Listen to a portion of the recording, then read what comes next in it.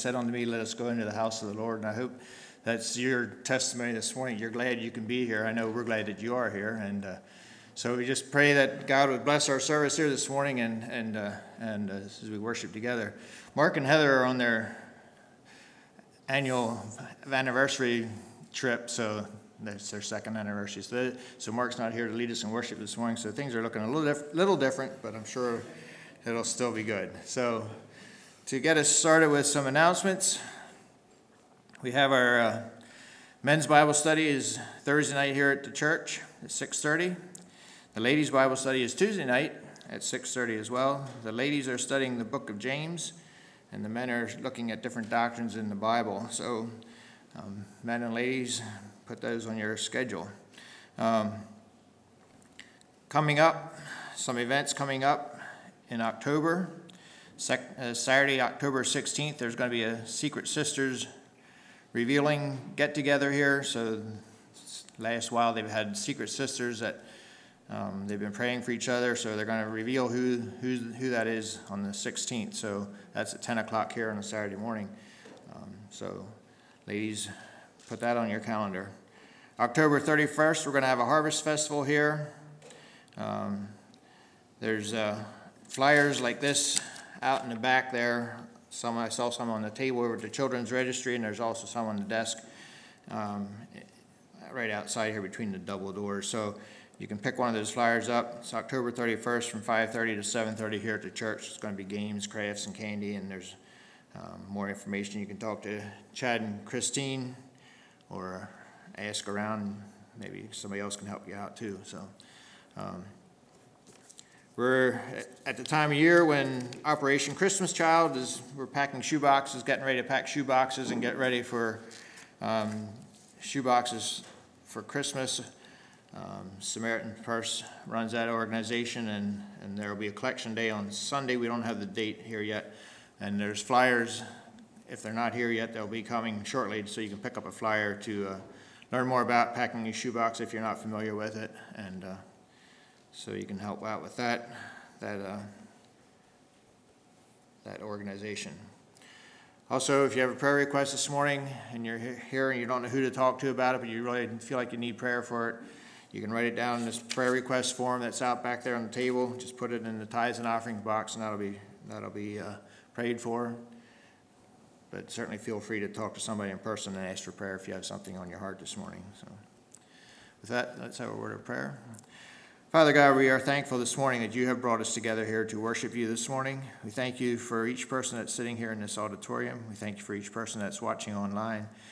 And Father, I just pray that through the power of your Spirit, that you would just move through us today, and that you would just minister to each of the different needs that are here and the needs of those that are at home. And Lord, we just pray that you would give us soft hearts to hear your word as we hear the message from Pastor Corey. And as we sing some songs together, Lord, I just pray that you would just help us to see that you are a mighty God, but you care about each one of us individually. And we can come to you with the things that are on our hearts. And we just thank you that you love each one of us and care for each thing that we're going through. And just pray that you would bless our service here this morning. In your name we pray. Amen.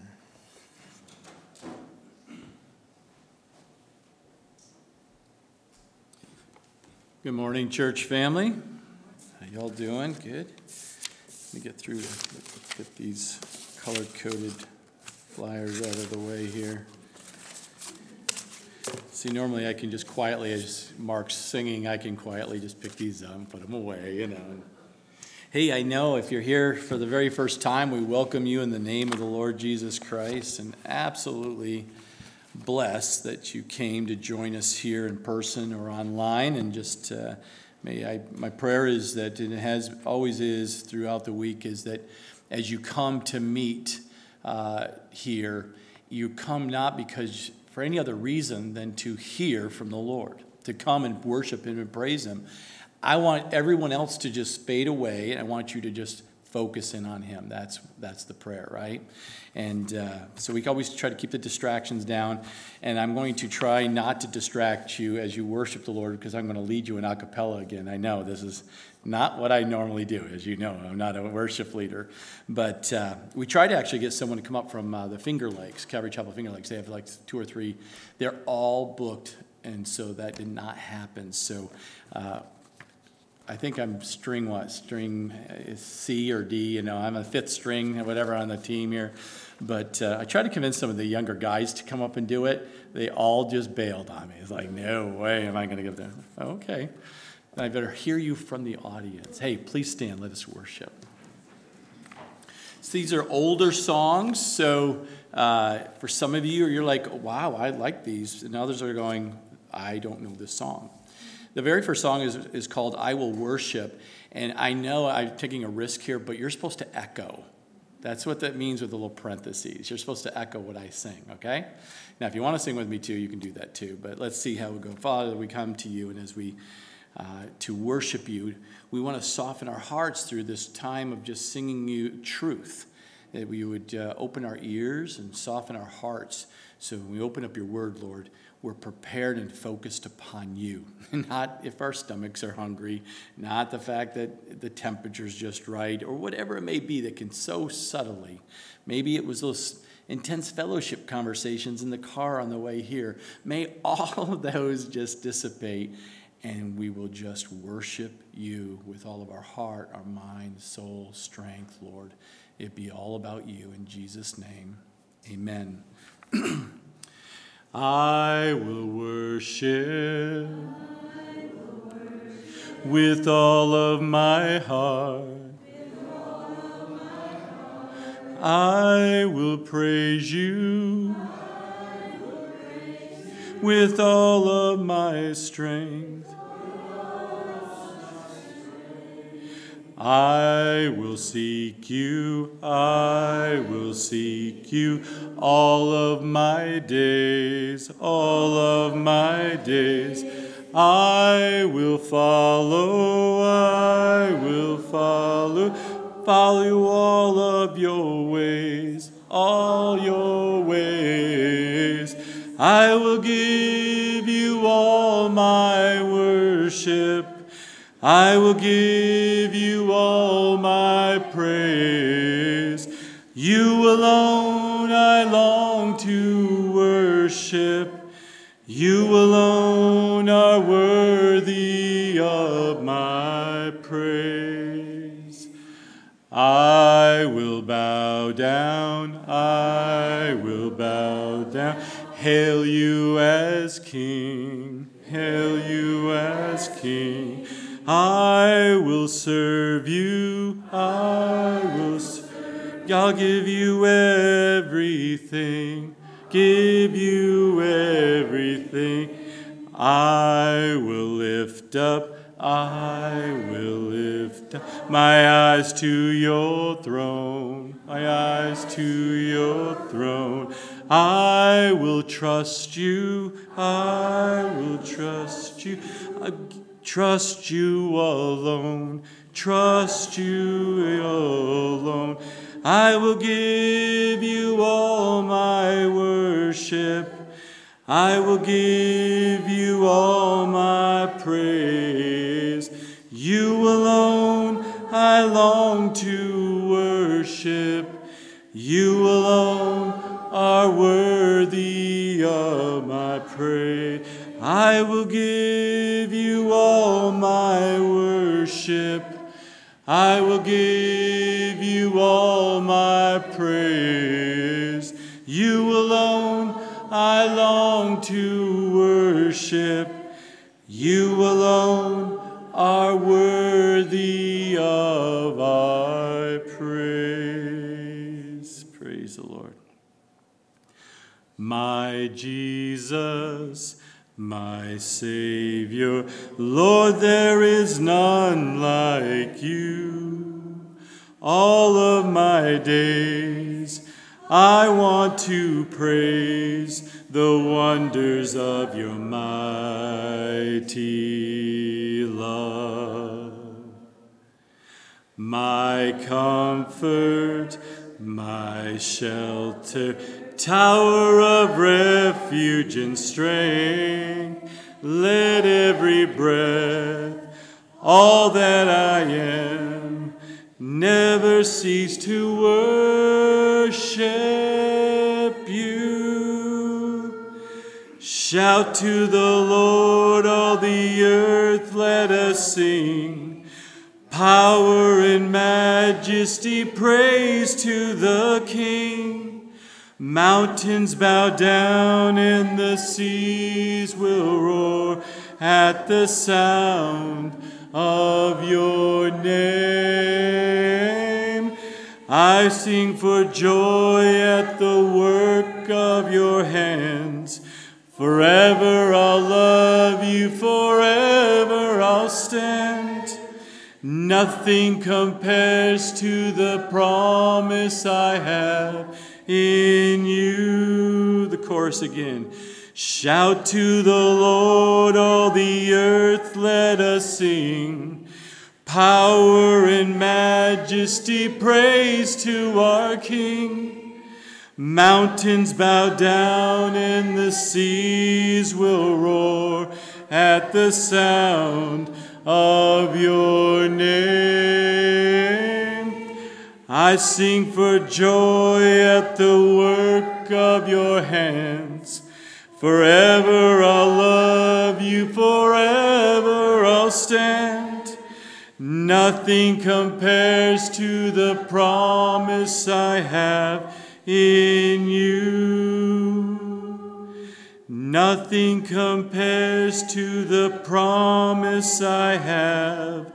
Nothing compares to the promise I have. Nothing compares to the promise I have in you. Father, we just do shout to you from the depths of our inner man, our inner woman, that we would rise up here and shout of our love and our just awe of you, our King, our Majesty, our Lord, our Master. We worship you this day, and we shout that out. We don't hide it under a basket. We don't hide it because we can't sing. We want to, because from our hearts as we sing to you, it's a sweet smelling aroma to you, and we want to please you. Why? Because you've paid the penalty for our sins. You have forgiven us of all of our sins, and we praise you by singing to you of our love for you. Nail-pierced hands, a wounded side, this is love. This is love. A holy heart was sacrificed. This is love. This is love. I bow down to the Holy One. I bow down to the Lamb. I bow down to the worthy one. I bow down to the Lamb. The Son of God, he died for us. This is love. This is love. He walked the hill. He bore the cross. This is love. This is love. I bow down to the Holy One. I bow down to the Lamb. I bow down to the worthy one. I bow down to the Lamb. The chorus one more time. I bow down to the Holy One. I bow down to the Lamb. I bow down to the worthy one. I bow down to the Lamb. Holiness, holiness is what I long for. Holiness is what I need. Holiness, holiness is what you want from me. Let's start to the beginning. Holiness, holiness is what I long for. Holiness is what I need. Holiness, holiness is what you want from me.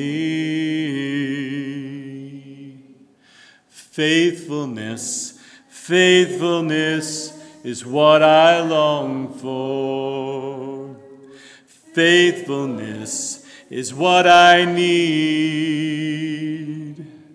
Faithfulness, faithfulness is what you want from me.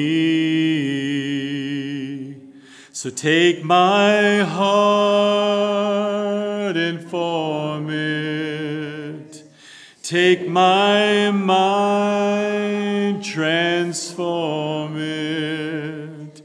Take my will, conform it to yours, O Lord. Righteousness, righteousness is what I long for. Righteousness is what I need.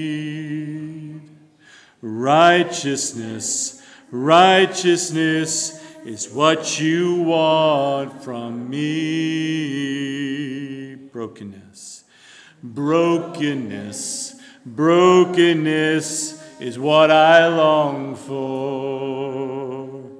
Brokenness is what I need. Brokenness, brokenness is what you want from me. So take my heart and form it. Take my mind, transform it. Take my will, conform it to yours, O Lord. So take my heart and form it. Take my mind, transform it.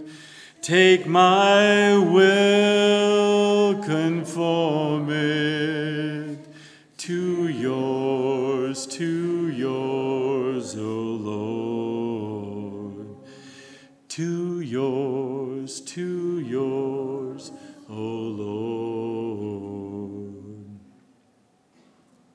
Humble thyself in the sight of the Lord. Let's try that one more time. Humble thyself in the sight of the Lord. Humble thyself in the sight of the Lord.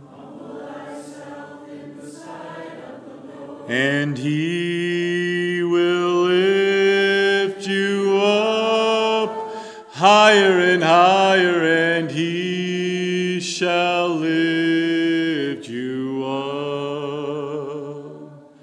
Humble thyself in the sight of the Lord. Humble thyself in the sight of the Lord. And he will lift you up higher and higher, and he shall lift you up, and he will lift you up, higher and higher, and he shall lift you up. Father, we thank you, we praise you, and we do lift you up. We want to be less of us and more of you this day. In the days to come, Lord, may we die more of self-denial. Self is going and being less and less and less dominating in our minds and our hearts, Lord, and may it be more and more you as you sanctify our lives. In Jesus' name, amen, amen, amen. You may be seated.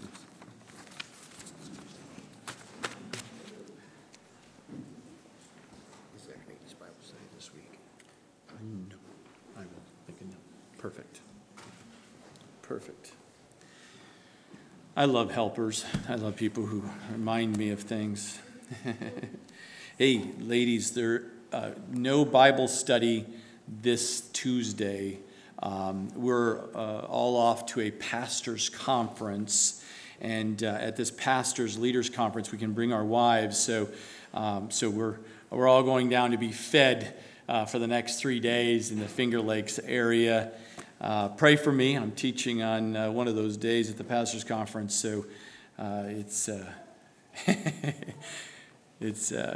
always a fun time to gather together with those who are all over. They come from all over the world to this conference, so we're looking forward to. It's like a reunion for me to see my fellow pastors that I don't get to see only maybe once or twice a year. So what a blessing that is. Well, I can tell you right up front, and it's funny because we had a little chat with someone earlier. It was like, if I could pass over a particular verses in the Bible, it's today in chapter 6, specifically verses 4, 5, and 6. And you will know that if you read ahead, you know what the anticipation is. And we're just going to pray that the Holy Spirit gives me only the words that I need to speak, and see how this is going to go. I can tell you right up front, I'm not here to debate on positions. I'm only going to teach what the Scriptures tells me. And I'll let you settle that with the Spirit of God and your Savior, of where you stand in your relationship with Him this day. And that's the main point, and I hope that's what comes across from my heart to you today as we study here Hebrews chapter 6. I chose just to do 8 verses, just since I found out I was going to do worship at the same time. I said, well, let's see, maybe I'll just not push it. Right? I was going to go 12 verses, but we're going to be fine next week to go pick up a few more with communion next week. But we see here the essential nature of maturity. If you remember from last week, we saw at the very end of chapter 5, remember, back in the day, this was one letter, one epistle. There was no chapter breaks. There was no verses. It was just a letter. And so you have to kind of remember, as you read the Word of God, we have these to help us to teach and help us to learn and memorize and remember where it is in the letter that we're trying to memorize the verses.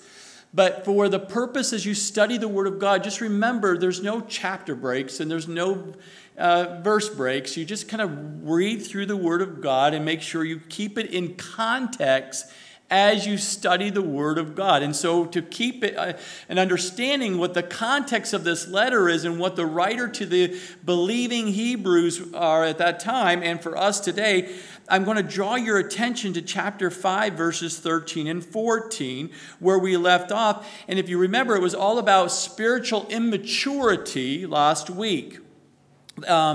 So as you open up your Bibles to the book of Hebrews chapter 6, and you see in chapter 5, verse 13, it says, "For everyone who partakes only of milk is unskilled in the word of righteousness, for he is a babe." He's just an infant, a spiritual infant. And they're just whining and crying and trying to I just want something, you know. And it's the basics, the ABCs, as we refer to it, on the basic of what it means to be a Christian and who Christ is. In verse 14, but solid food belongs to those who are full age. They're mature. They're not spiritual immaturity individuals. These are believers are spiritually mature. You should be eating and going into the deeper things of God. You should be studying the Word. You should be deeper beyond just the, who created the universe? Jesus. Who loves you? Jesus. Who made everything? Jesus. I mean, we got to go beyond that first grader, kindergarten kind of level, if you know what I'm saying. Because as an adult, a full age, a spiritually mature Christian, you should be chewing on the deeper things or solid food.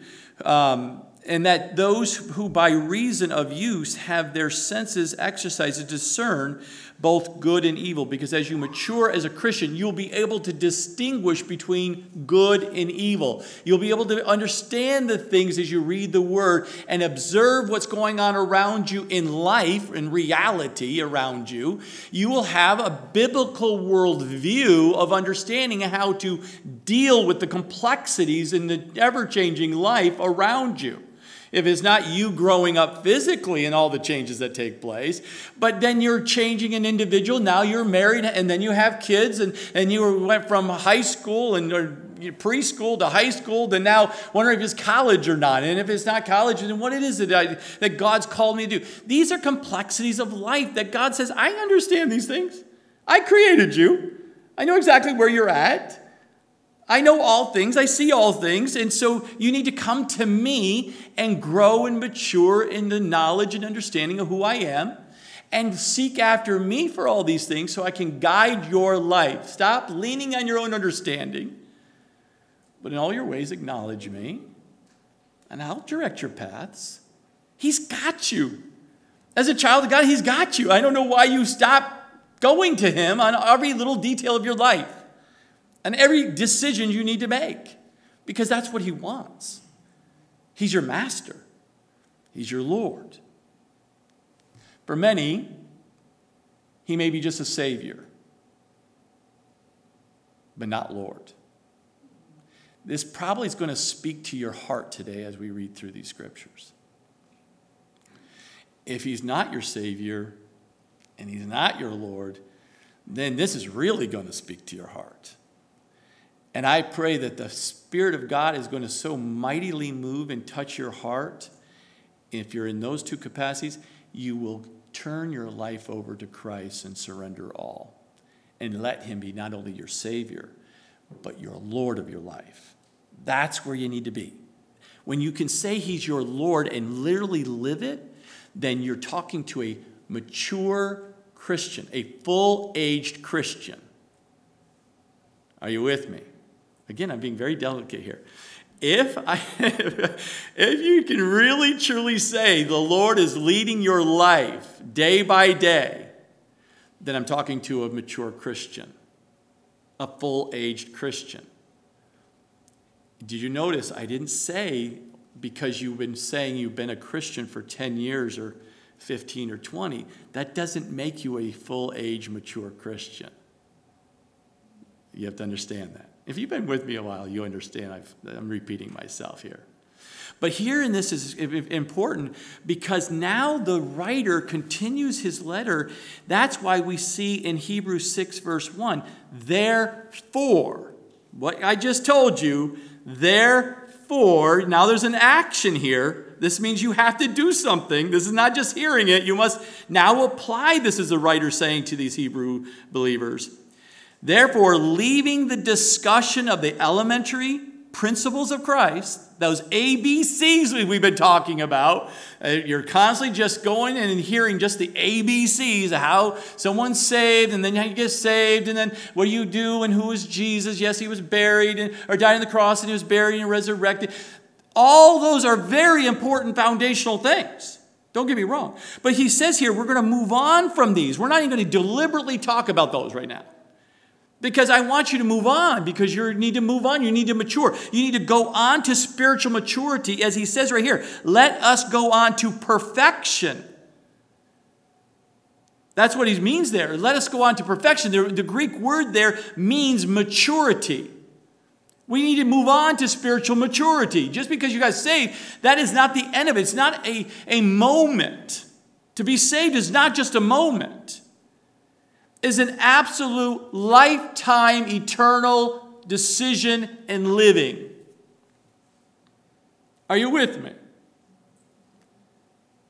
And this is what the Hebrew writer is saying here. He's trying to get across here. The writer's rebuking his readers because of their spiritual immaturity. They just think they're saved, or they got enough to believe they're saved. They've got the ABCs down so they can answer anyone who might ask a very simple question about their faith.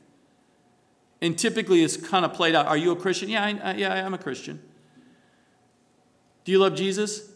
I believe in Jesus. Doesn't everyone believe in Jesus? You know, you get these general things because they don't know what it means to, because it's not their personal relationship. It hasn't been growing. It's like a child sometimes when you'll say, "Where's your daddy?" Or they're looking for mom and dad. They don't, when they're young, they're just like, they don't know where. They just start screaming and crying just to someone to please come get me.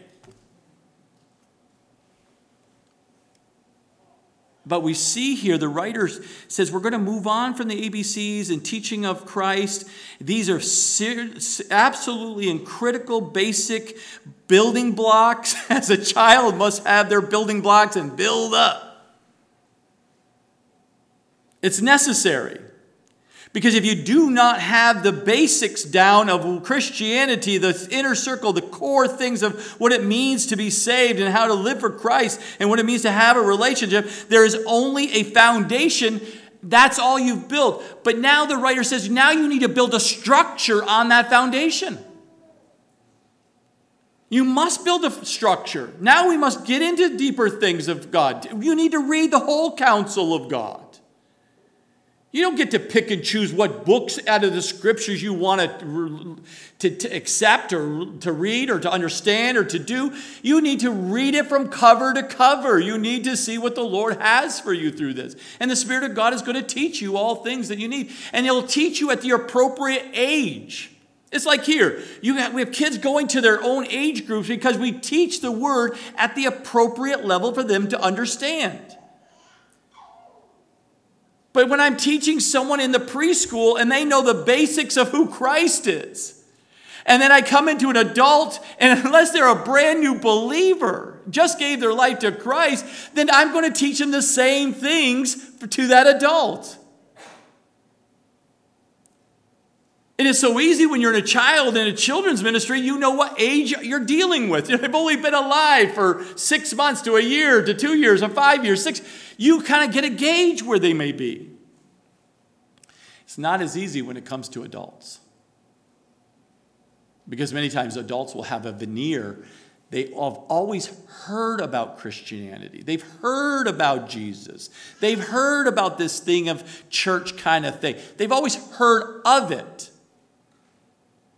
But they never lived. They know of Him, but they don't have a personal relationship with Him. How do you know which one that is for someone? You probably won't know except for maturity through fruit bearing from their lives, spiritual fruit, that you will be able to kind of confirm that. And the Spirit that lives within you will confirm it with the Spirit that lives within them. It's the same Spirit, the same Holy Spirit. So I say this because we can't always tell. Only the Lord knows in many things, and we do not know. But the writer's calling them, it's no longer let's talk about the ABCs. Let's go to perfection. It's not meaning you can be perfect on this side of heaven. What he's saying here is we need to mature. We need to be a place of spiritual maturity in Jesus Christ.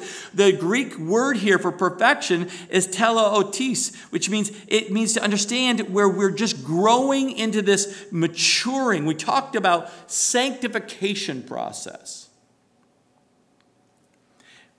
And he brings out here in the letter here at the end of verse 1, not laying again the foundation of repentance from dead works, and of faith toward God, and of doctrine of baptisms, of laying on of hands, of resurrection of the dead, and of eternal judgment. He writes out here 6 fundamental truths of Christian life, all of which are foundational, and there should be solid in everyone's life who gives their life to Christ. You should learn those 6 things as a starting point of laying a foundation.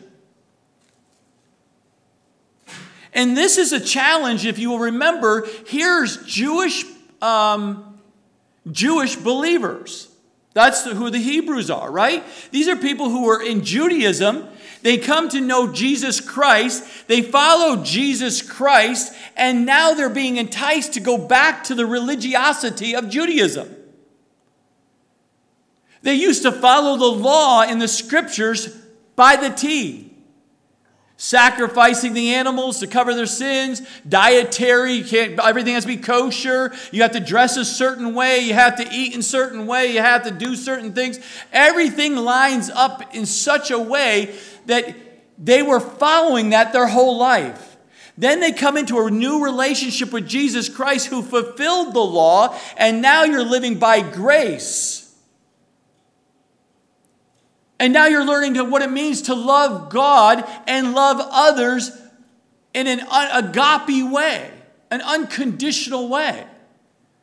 And then these Judaizers, these creeping in, these false teachers trying to pull these believers back into the religious things that they were comfortable with. Why were they looking to even think about going back to the old religious ways? Because of persecution. Because when you gave your life to Jesus Christ in those days, you lost everything. You were kicked out of the synagogue. You were not able to lost your jobs. Families disowned you. That's what they were dealing with. And the early Christian church was extremely poor. They had nothing. And we know in Acts where some who had money at the time was able to sell things and to help give to others to provide for their basic needs. But that didn't last long. It didn't go well. So here they are. They're at this point. They've given their life, and now they're being enticed to come and drop this relationship with Jesus, to walk away and go back to the traditions of religion. And they're going back to sacrificing. They're going back to the things of the law. And the writer says, these 6 truths, those are foundational. Why? Because those exact same truths are also celebrated and taught in Judaism, in the Jewish faith, and also in the Christian faith. So you can see there was that parallels, and so they thought, oh, these are the same. It's just here's what it says was going to happen, and here's what it was fulfilled. We're going to go sacrifice the animal to cover our sins. Jesus says, I'm the one that was the spotless lamb who died on the cross. And it was my blood that was shed once and for all. It was the fulfillment. But now they're saying, I don't trust that, because I want to go back to these old traditional ways, and I want to go back to something I can do to kind of guarantee that I'm doing something that makes me feel like I'm pleasing God. And it's that works mentality of religiosity that causes the problem. I can work my way to please God. And you cannot. Why? Because if you do, you think then you can boast of all the things you do for God and how he loves me so much. And those guys are not doing what I do. Do you read as much as I do? Do you pray as much as I do? Do you serve God like as much as I?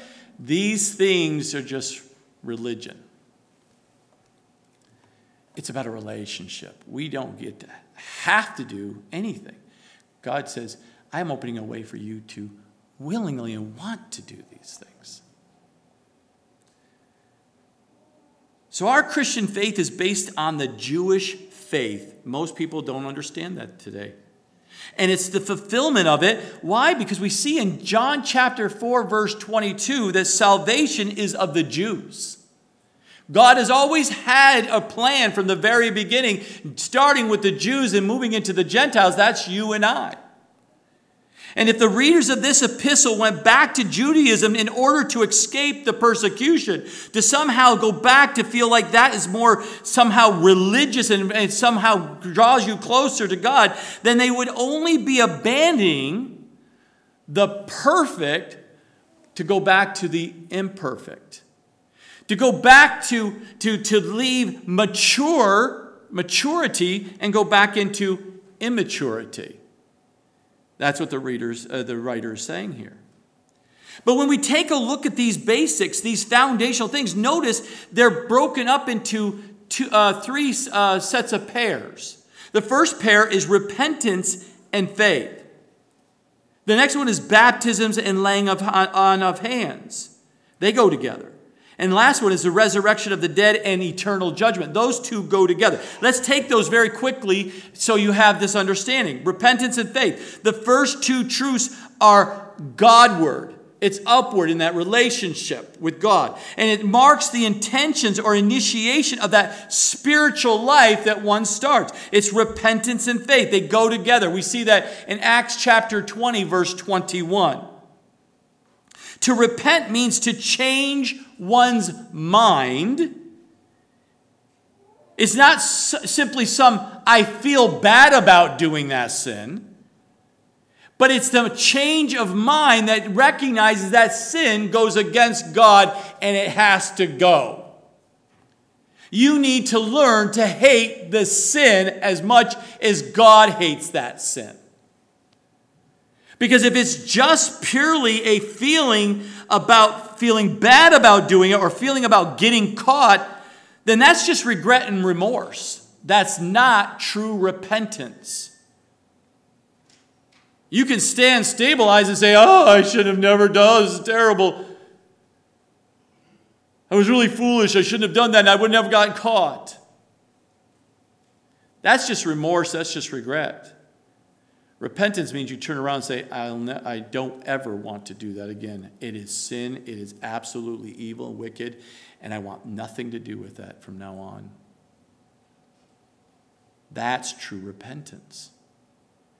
That comes from a faith that God gives us to take the step toward Him, right? Verse 1, at the end of verse 1, faith toward God.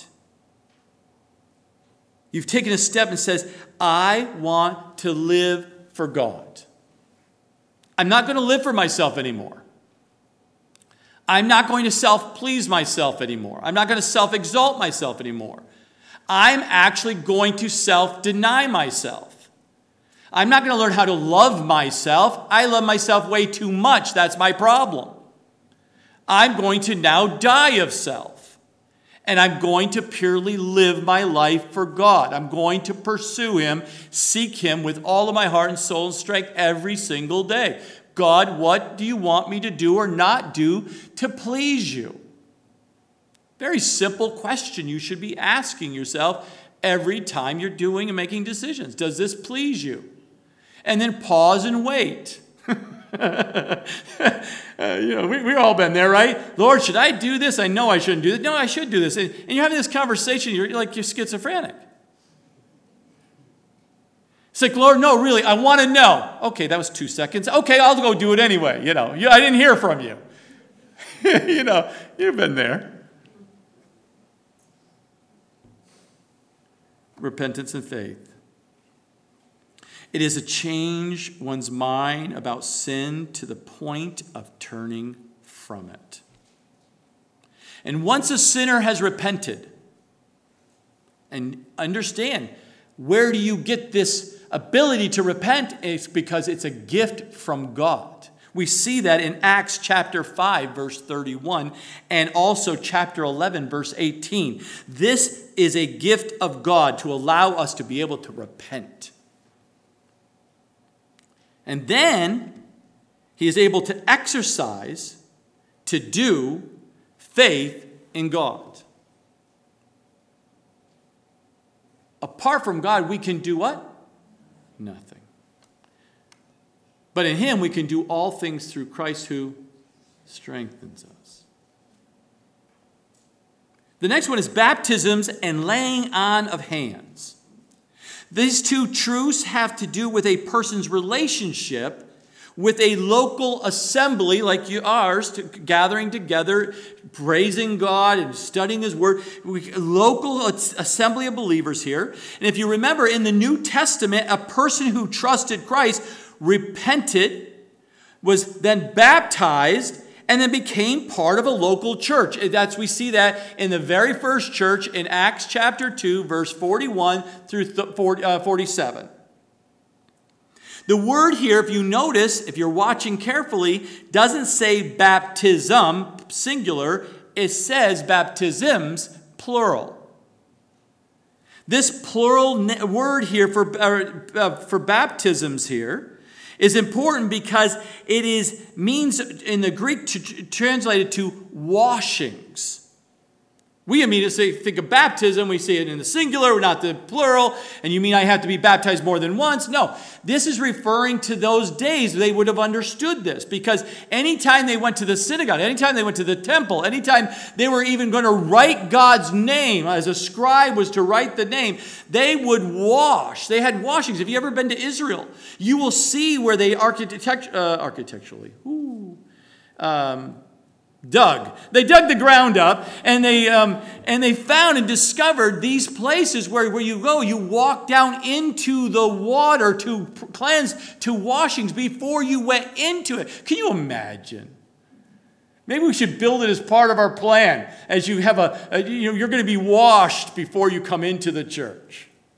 Would that solve all the pandemic problem? I don't know. I won't go on off on a tangent here, But they would wash. They were cleansed. It wasn't to cleanse because they were dirty. They were cleansed because it was a ceremonial washings of saying, I want nothing of the world to be brought into the time of worship with God. So they understood the baptisms or the washings here. Now, some will say, I don't know if I see that. Well, let me give you the Greek here. The Greek translated for baptism is baptismos, M-O-S at the end. It is not the regular word we see for baptism in other parts of the Scripture. That is baptismo. Not mos, but mo. And you can go back and look at that because this word right here, baptismos, is referring 3 times in the Old Testament, and it's all regarding the Jewish ceremonial washings. We'll see that in Hebrews chapter 9, verse 10, Mark 7:4, and Mark 7:8. Understand, getting dumped or dunked or to washings can never cleanse sin from a person. 1 Peter chapter 3:21. Baptism is an outward symbol of the spiritual cleansing that took place when you were born again. How were you born again? You put your faith in Jesus Christ as your Savior and Lord alone. There's a transformation that takes place, a regeneration, a born-again experience happens. And what happens there is that from that point, an outward expression to those you're fellowshipping with is to show when you want that identity of the identification of what your Lord went through, which was death, burial, and resurrection. That is why we do that. Because it's an outward expression of your faith that you've already done in Jesus Christ. Baptism does not save you. The laying on of hands is also a symbol of setting apart a person for Christ's service. So they understood when you've given your life to Christ, you desire to know the spiritual gifts that God has given you. And we would lay hands on you and pray for God to give you the gifts that He desires to give to you. We can't ask. But He ultimately knows what's best of what we should have or shouldn't have to bring Him glory for your purpose that He's created you for. It's also the laying of hands is a giving of identification of knowing that this person is set apart for the ministry or the service of God. So if we ever send someone as a missionary, we would bring them forward, we would lay hands on them and pray for them to send them out to start a new work, to go out into the lands of wherever it is that the Lord has sent to do his work. That's the laying of hands. The last one is resurrection of the dead and the eternal judgment. This last two truths have to do with the future. It has to do because both the Orthodox Jews and the Christians believed in these doctrines that we're talking about here. The Old Testament teaches a general resurrection. As we study the Old Testament, you'll see a general resurrection conversation that will come up, but does not make the doctrine clear. They didn't know how that was going to be fulfilled. It was just God was showing and giving examples, but they didn't know how that was going to be. They just knew the Messiah would be coming. But you and I, at this time when this was written, they didn't have the New Testament, remember.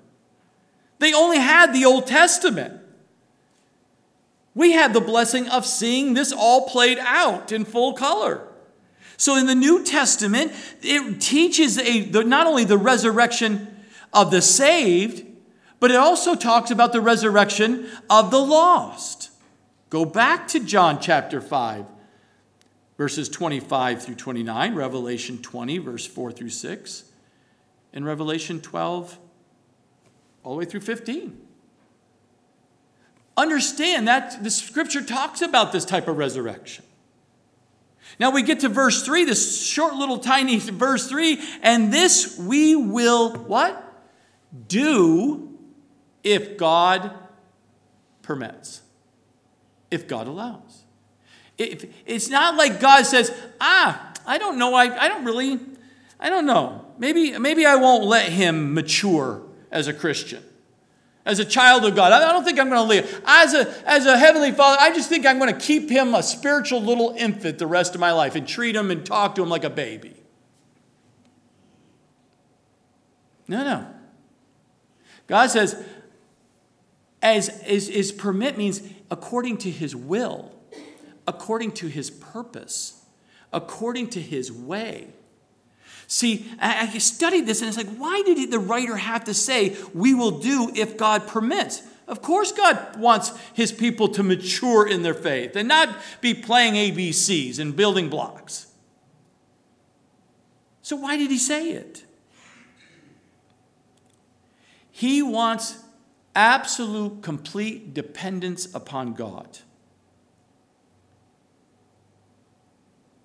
If we do go on to spiritual maturity, we will realize that it only happens as God's pleasure and according to his will, and we need to be settled with that. Some people really want to do more things for God that God's never really even has not permitted for them to do. They want to do these things. Happens a lot for some reason in the pastoral world because many say, I'm going to be a pastor. I should be a pastor. How do you know the Lord has called you to be a pastor? Is he permitted? Does he have a calling on your life to do that? We'll see. It's never God's give me a calling to clean the bathrooms. I don't know why no one comes and says, God's called me to clean the bathrooms. For some, yes, we have. Lord, and thank you for sending people who are willing to do whatever there is a need. Same thing with spiritual gifts. Everyone believes and should have the gift of healing. Everyone has a gift of healing. Everyone has a gift of, this and this and this because they're outward signs that people can see. But what about the spiritual gifts that are all internal? That people don't see. I never hear too many people asking for them. But we won't go into that conversation any further. Now, I'm going to say it one more time. Verses 4 through 6 now is probably the most controversial verses in all the Bible. Spiritually, struggle through this. And some here may come from a Calvinistic bent. That's their background. That's where you take in some of the dietary things. You're listening to someone who's Calvinist. Now, some of you might be an Arminianist, which is on the opposite side. I always have taught it this way. There's one coin of salvation, but there's two sides to that. There's the Calvinist side, the ones who said God chose you from the beginning of the foundation of the world. He's chose you to be saved and be a child of God. Absolutely agree, completely agree. You hear someone who's on that side of that coin mostly will say, once saved, always saved. There's a lot of little phrases you may say that identifies where you stand strong. And I agree with that. Scripture supports it all the way through. But I also know on the other side of the coin, there are those of them Arminians who say, but man, humans have a decision, they have a choice if they want to follow Jesus or not as their Lord and Savior. And guess what? That is true. And I can show you all the scriptures to support that. So the question always is asked, well, are you selected by God only, or does man have a choice if they want to follow Jesus? And I say yes. Doesn't that make it clear? Yes. It is clear as can be to me. He didn't create you and me to go to hell. He didn't create you and me to be something of it's going to be damned for life. Anyone who even thinks that has to be out of their right mind. They don't know who God is. God created all of us for what? To worship Him for His pleasure, for His purpose. Are you with me? But not everyone has decided to follow Jesus. How do I know this is to be true? Because our Lord and Savior, Jesus Christ, experienced that same exact issue. Thousands were following Him, were actually able to touch Him, listen to His words right from His mouth, is able to ask all the questions you would ever want to ask Him was right there, right in front of us. And we only see what the Holy Spirit has given us in the form of the Scripture.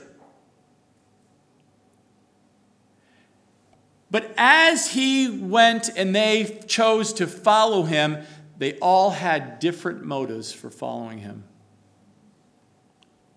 Some followed because He was healing and they wanted to be healed. Some is because He miraculously fed them and they needed to be fed. Some had leprosy, sickness, it was uncurable, and they wanted to be healed.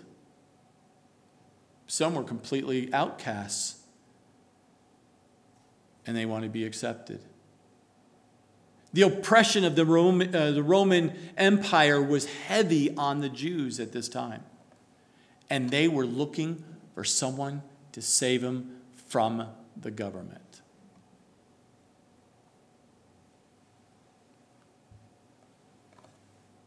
None of those reasons, even those are great things that the Lord has done for us, was not the reason He was sent by His Heavenly Father. He was sent on a mission to do one thing, which was what? To die for some people? Or did He come to die for all? Are you with me? So keep that in mind. Now keep it in context what we read in chapter 5, verses 13 and 14. Here's the writer trying to address to these believers, these Hebrew believers, they were not maturing. They were not growing up. And if you're not maturing, you're not growing up, you're not becoming an adult, you're not going into the deeper things of God, you're not desiring to read the Word of God, you're not desiring to talk about the things of God, you must check your heart because it's not mature.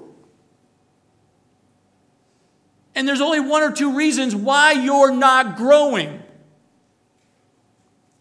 You're not saved, and that's why you're not growing. Or two,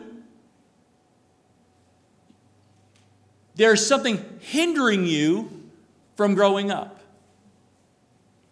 You're playing in religion that's causing you to think because you went to church, somehow you're pleasing God. And it is pleasing God. But you're doing it because it's a checklist to say, I went to church on Sunday.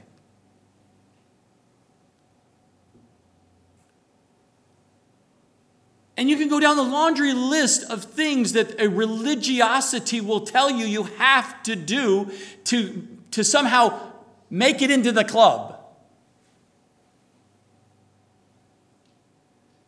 You have to give money. You have to serve. You have to do this. You have to do. That is not in the scriptures. He says, follow me.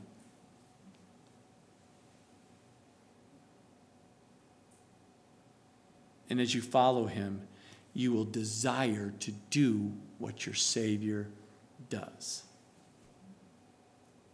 You will desire, and you can't wait to spend time with him and hear from him and do what he's created you to do. You're just waiting for the next, what do you want to have for me today, Lord? I need you to make a phone call and tell this person that they're loved. That's it, Lord? Yes, that is your main mission today. Okay, Lord, I'll do that. Some are very much more complex because that's where you are in your maturity level. But as a writer here, notice here as we read this, verse 4, for it is impossible, we'll come back to that word, for those who were once enlightened and have tasted the heavenly gift, have become partakers of the Holy Spirit, and have tasted the good word of God and the powers of the age to come. Stop right there. What did that just describe to you? What does it describe to you? Someone who is once enlightened, tasted the heavenly gift, partakers of the Holy Spirit, tasted the good word of God and the powers of the age to come. You would sit there and say, ooh, I'm talking to a solid Christian, a mature Christian. Right? Face value. But notice what the writer writes here. For it is impossible for those.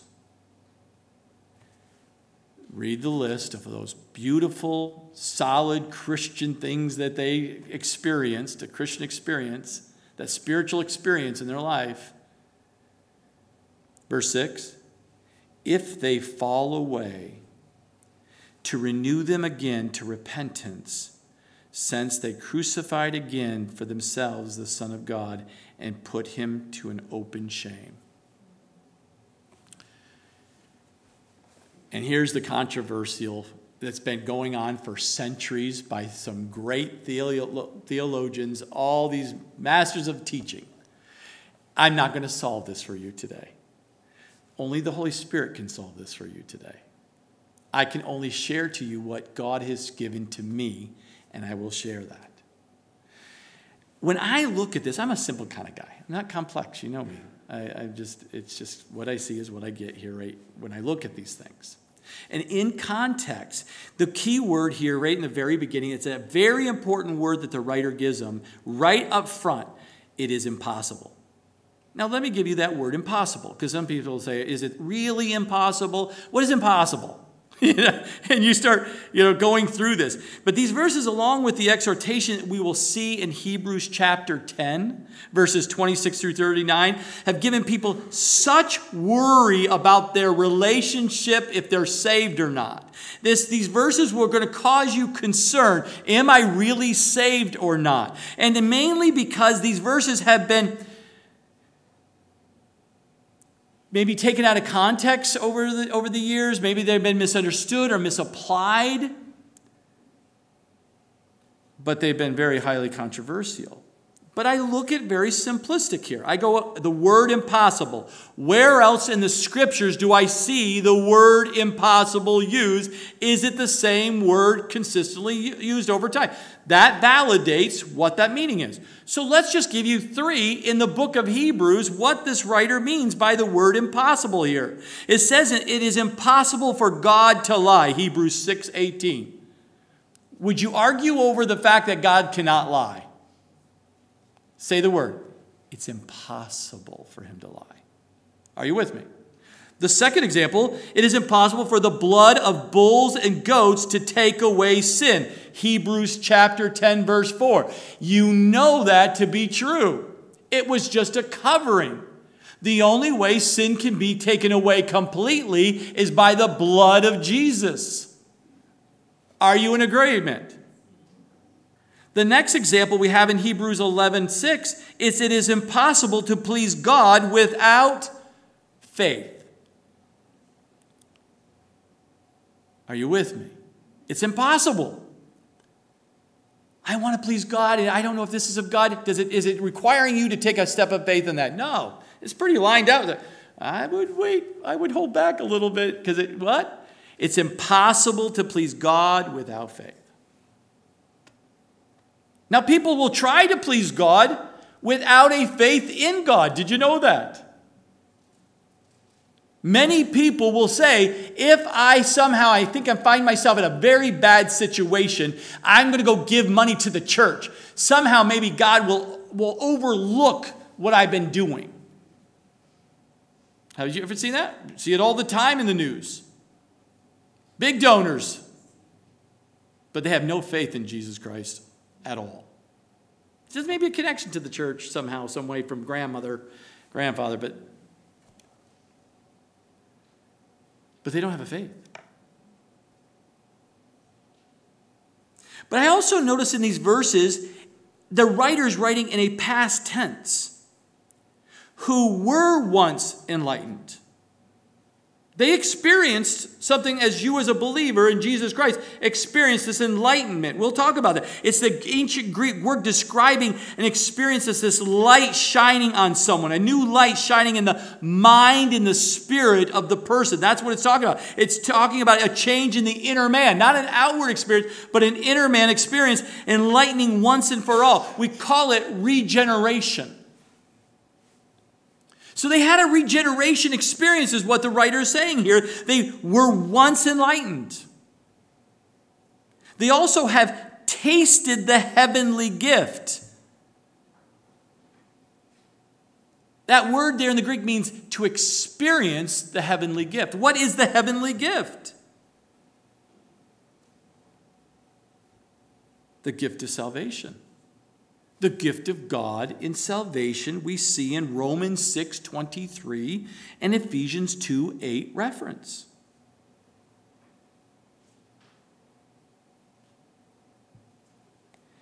They experience an absolute, full, real experience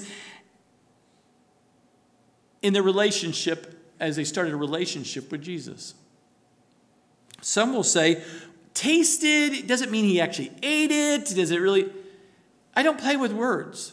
So I look at the word taste in the scripture. Where do I see it in other places used? And if it's consistent, then I'm pretty good, right?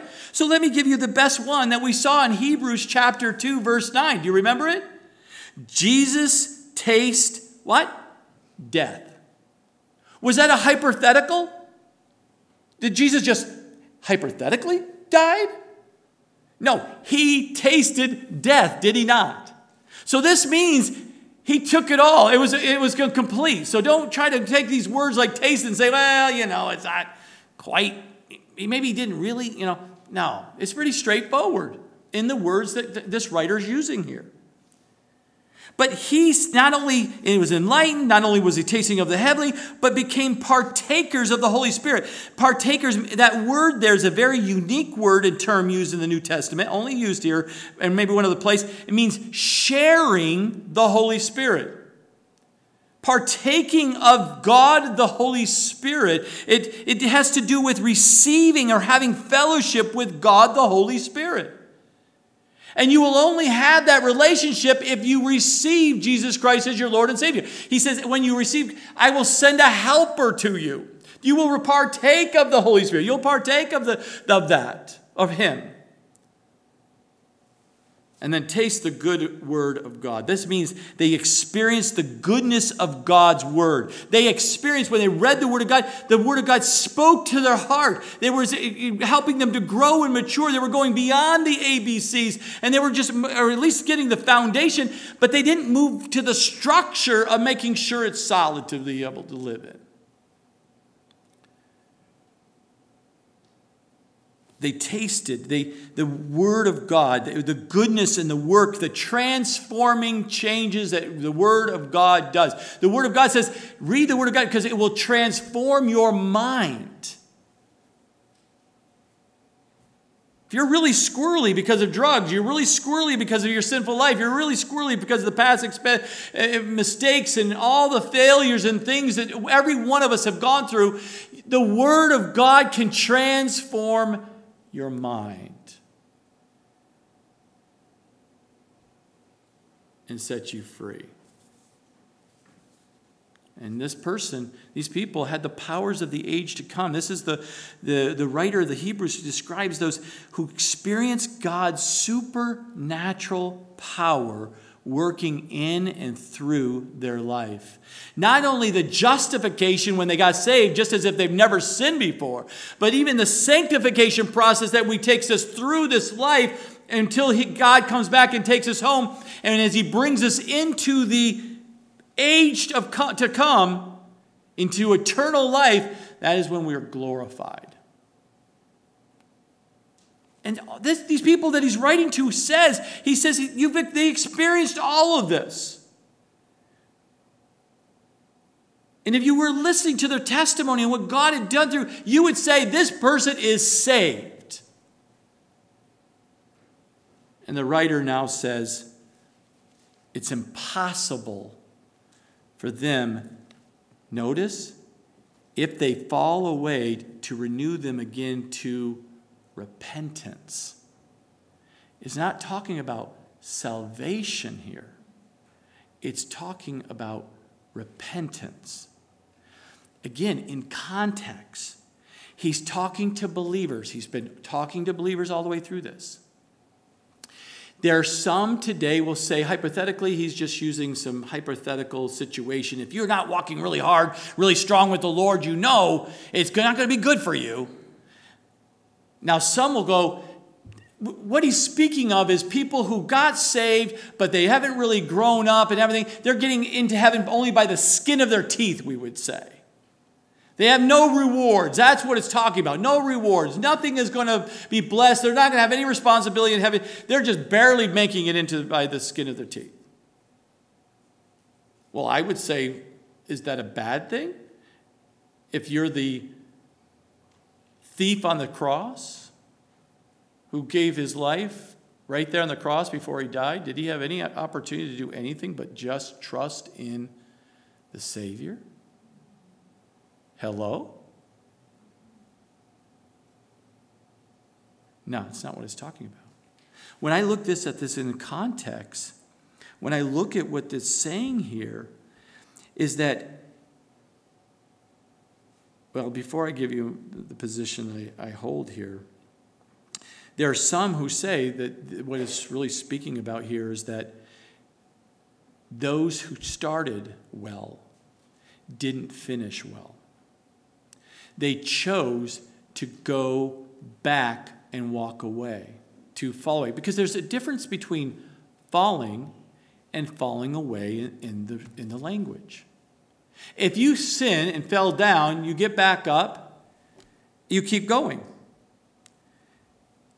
God, Lord said, get up, let's keep going. You've learned from that, keep going. Keep following me.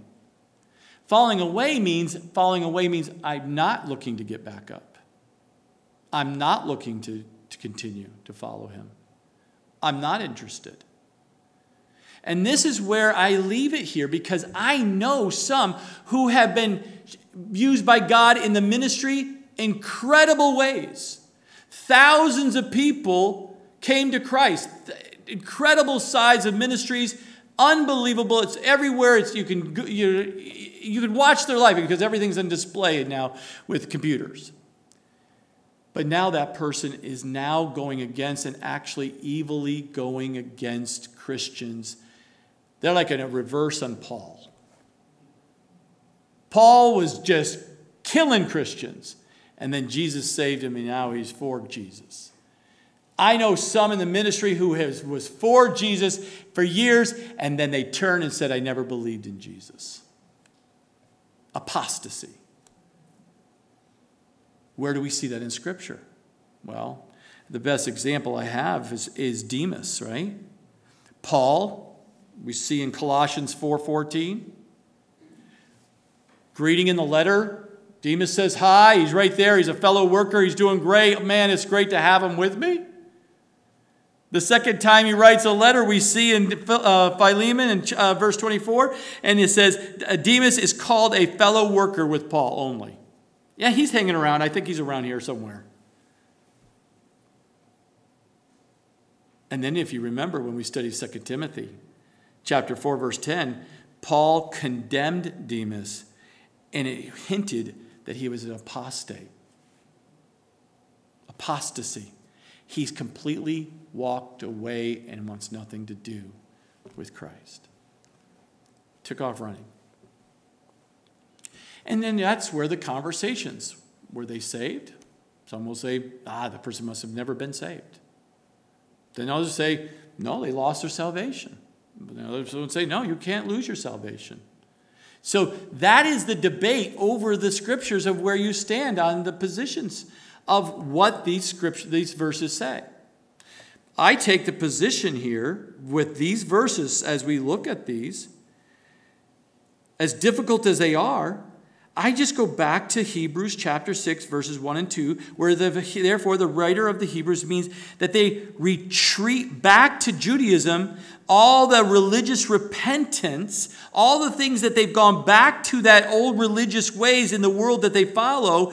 If you think you can go back to the religious ways to find safety in persecution, to find somehow you can find this common ground between the people you knew, your neighbors who were Jewish and those who were Christians, and you're trying to find this common ground to make every peaceful thing, if you think you can go back to sacrificing to kind of appease them, or you go back to the dietary laws, or go back to, only can on the Sabbath day and worship that, if you think you're going to be able to repent and to change going back to the old ways, it's imperfect. That's impossible. It's impossible for you to do that. There is only one way. There is only one truth. There's only one way to have a life, eternal life. And religion is not it. A personal relationship with Jesus is the only way. So we're talking about repentance here. The writer's saying, you think you can go back to the religious ways? You think you can follow the things all the religious people tell you what to do and how to do it and all these things? If you think that is what's going to help you to change your life, it's impossible. You cannot do it through the law. It's only by grace. So don't go back. Don't be deceived. Keep following me. And it got harder and harder. Many thousands were following Jesus. And as he continued to teach the truths of God. And the more he taught, the more he went, the more the people started dissipating and leaving and never following. Remember, the word disciple does not determine if they're saved or not. Disciple means they're just a learner. And many, we're not talking about the apostles. Again, another example would be Peter and Judas. Were they both in and around the inner circle with Jesus? Oh, yes, they were. Judas was even labeled as a what? An apostle. But they had two completely different endings, did they not? Both denied Jesus, but what happened to Peter? The conviction, the change, it transformed his life going forward. What about Judas? It brought him to hopelessness. Again, you can look at the scriptures, you can weigh it in, and whatever is the Spirit of God is settling in your heart, you need to know that you have the surety and the security in following Jesus. And the biggest question is always asked, how do I know for sure that I am called before the foundation of the world, that I have been elect, I've been chosen? Did you choose Jesus? Yes? Well, then you were chosen. Well, I haven't decided I want to choose Jesus. Well, then you're not chosen. I think it was Ironside. If you ever, the old man Ironside there, great teacher. I believe it was in his book. He gave the analogy of the person who sees a door, and he says, to receive, you need to enter in. You need to enter through the door. You need to take a step of faith, go through the door to receive salvation. The person goes into the door, shuts the door, turns around and sees the sign, you have been chosen. It's both sides of the door. It's both sides of the coin.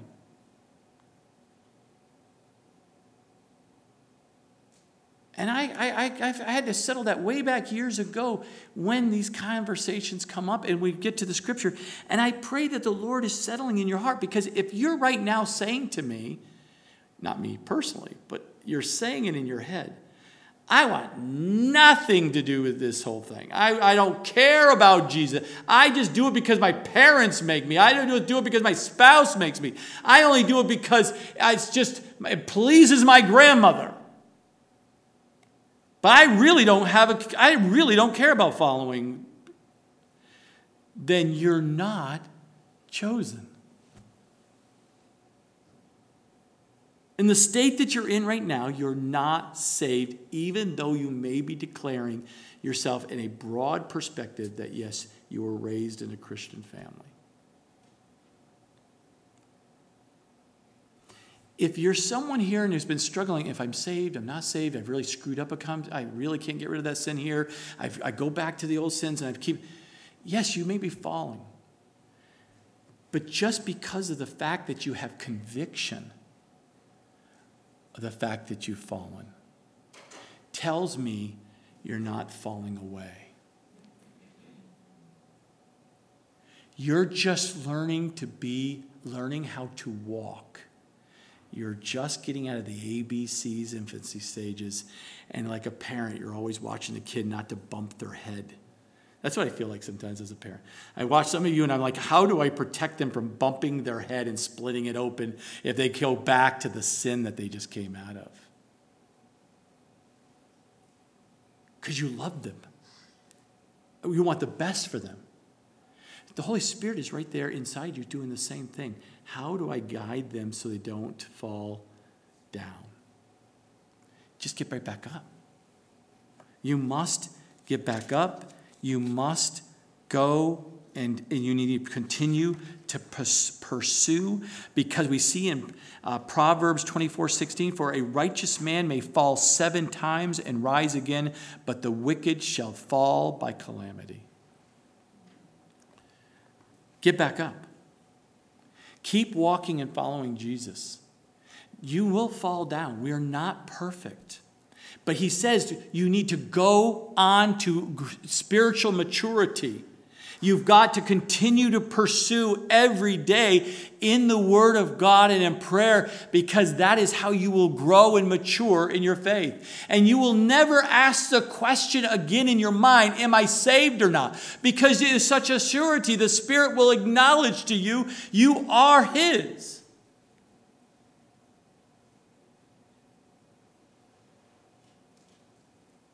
But I do remember the first year, I wasn't sure for the longest time if I was saved or not saved. Because the battle between the flesh and the spirit was so bad. Because I wasn't raised in a Christian family. When the light turned on and I heard the word for the very first time and got saved, prior to that, I had nothing. So I had world. Now I'm following Jesus.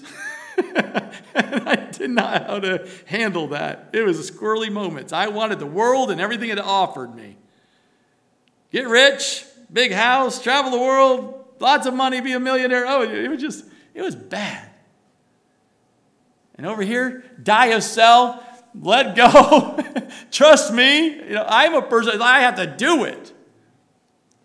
And God had to teach me, no, you can do nothing apart from me. But when I'm empowering you, when I'm guiding you, when I am with you, watch out what I can do through your life. You will be amazed. So I hope today that you have settled in your heart, that you're growing and maturing, and you desire to go deeper in your relationship with Jesus, to have that spiritual maturity. You're done with drinking milk. And you've been chewing on some food, you've been having solid food, but you've been eating from so many sources, now you're confused. You don't even know what you like or don't like anymore. And you're getting bloated to a point where now you're sick and tired of, and you're almost thinking about walking away.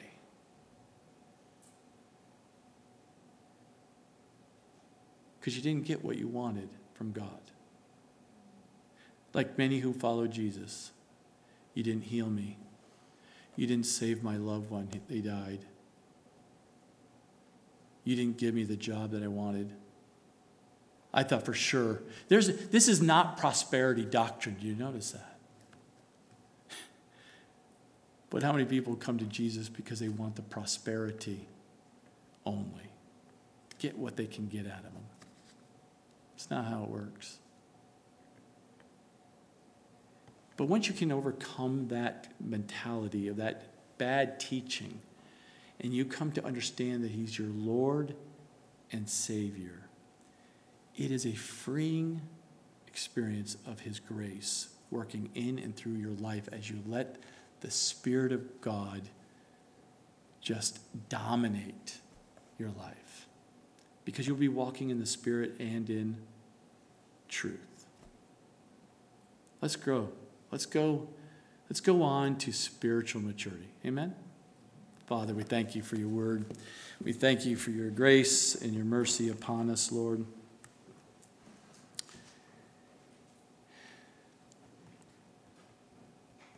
I pray if there's anyone here today, Lord, that has not given their life to you, that today's the day of salvation.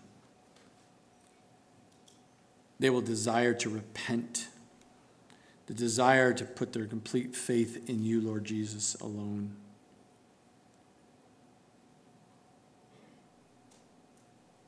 That they would settle, that you would settle in their minds, Lord, that they are saved. They have given their life to you. It wasn't just about a prayer. It wasn't just about an experience.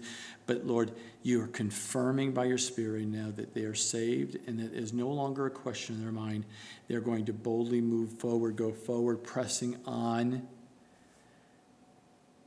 As Paul said, I press on toward.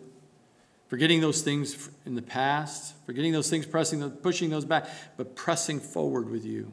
And I pray each and every here, Lord, has making that decision to press forward, to follow you the rest of the days of their life. In Jesus' name we pray. Amen, amen, amen. Please stand.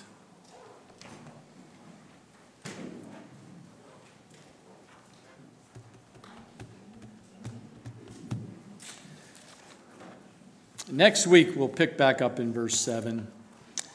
Finish at 7, and it'll take us nicely right into the promises of God.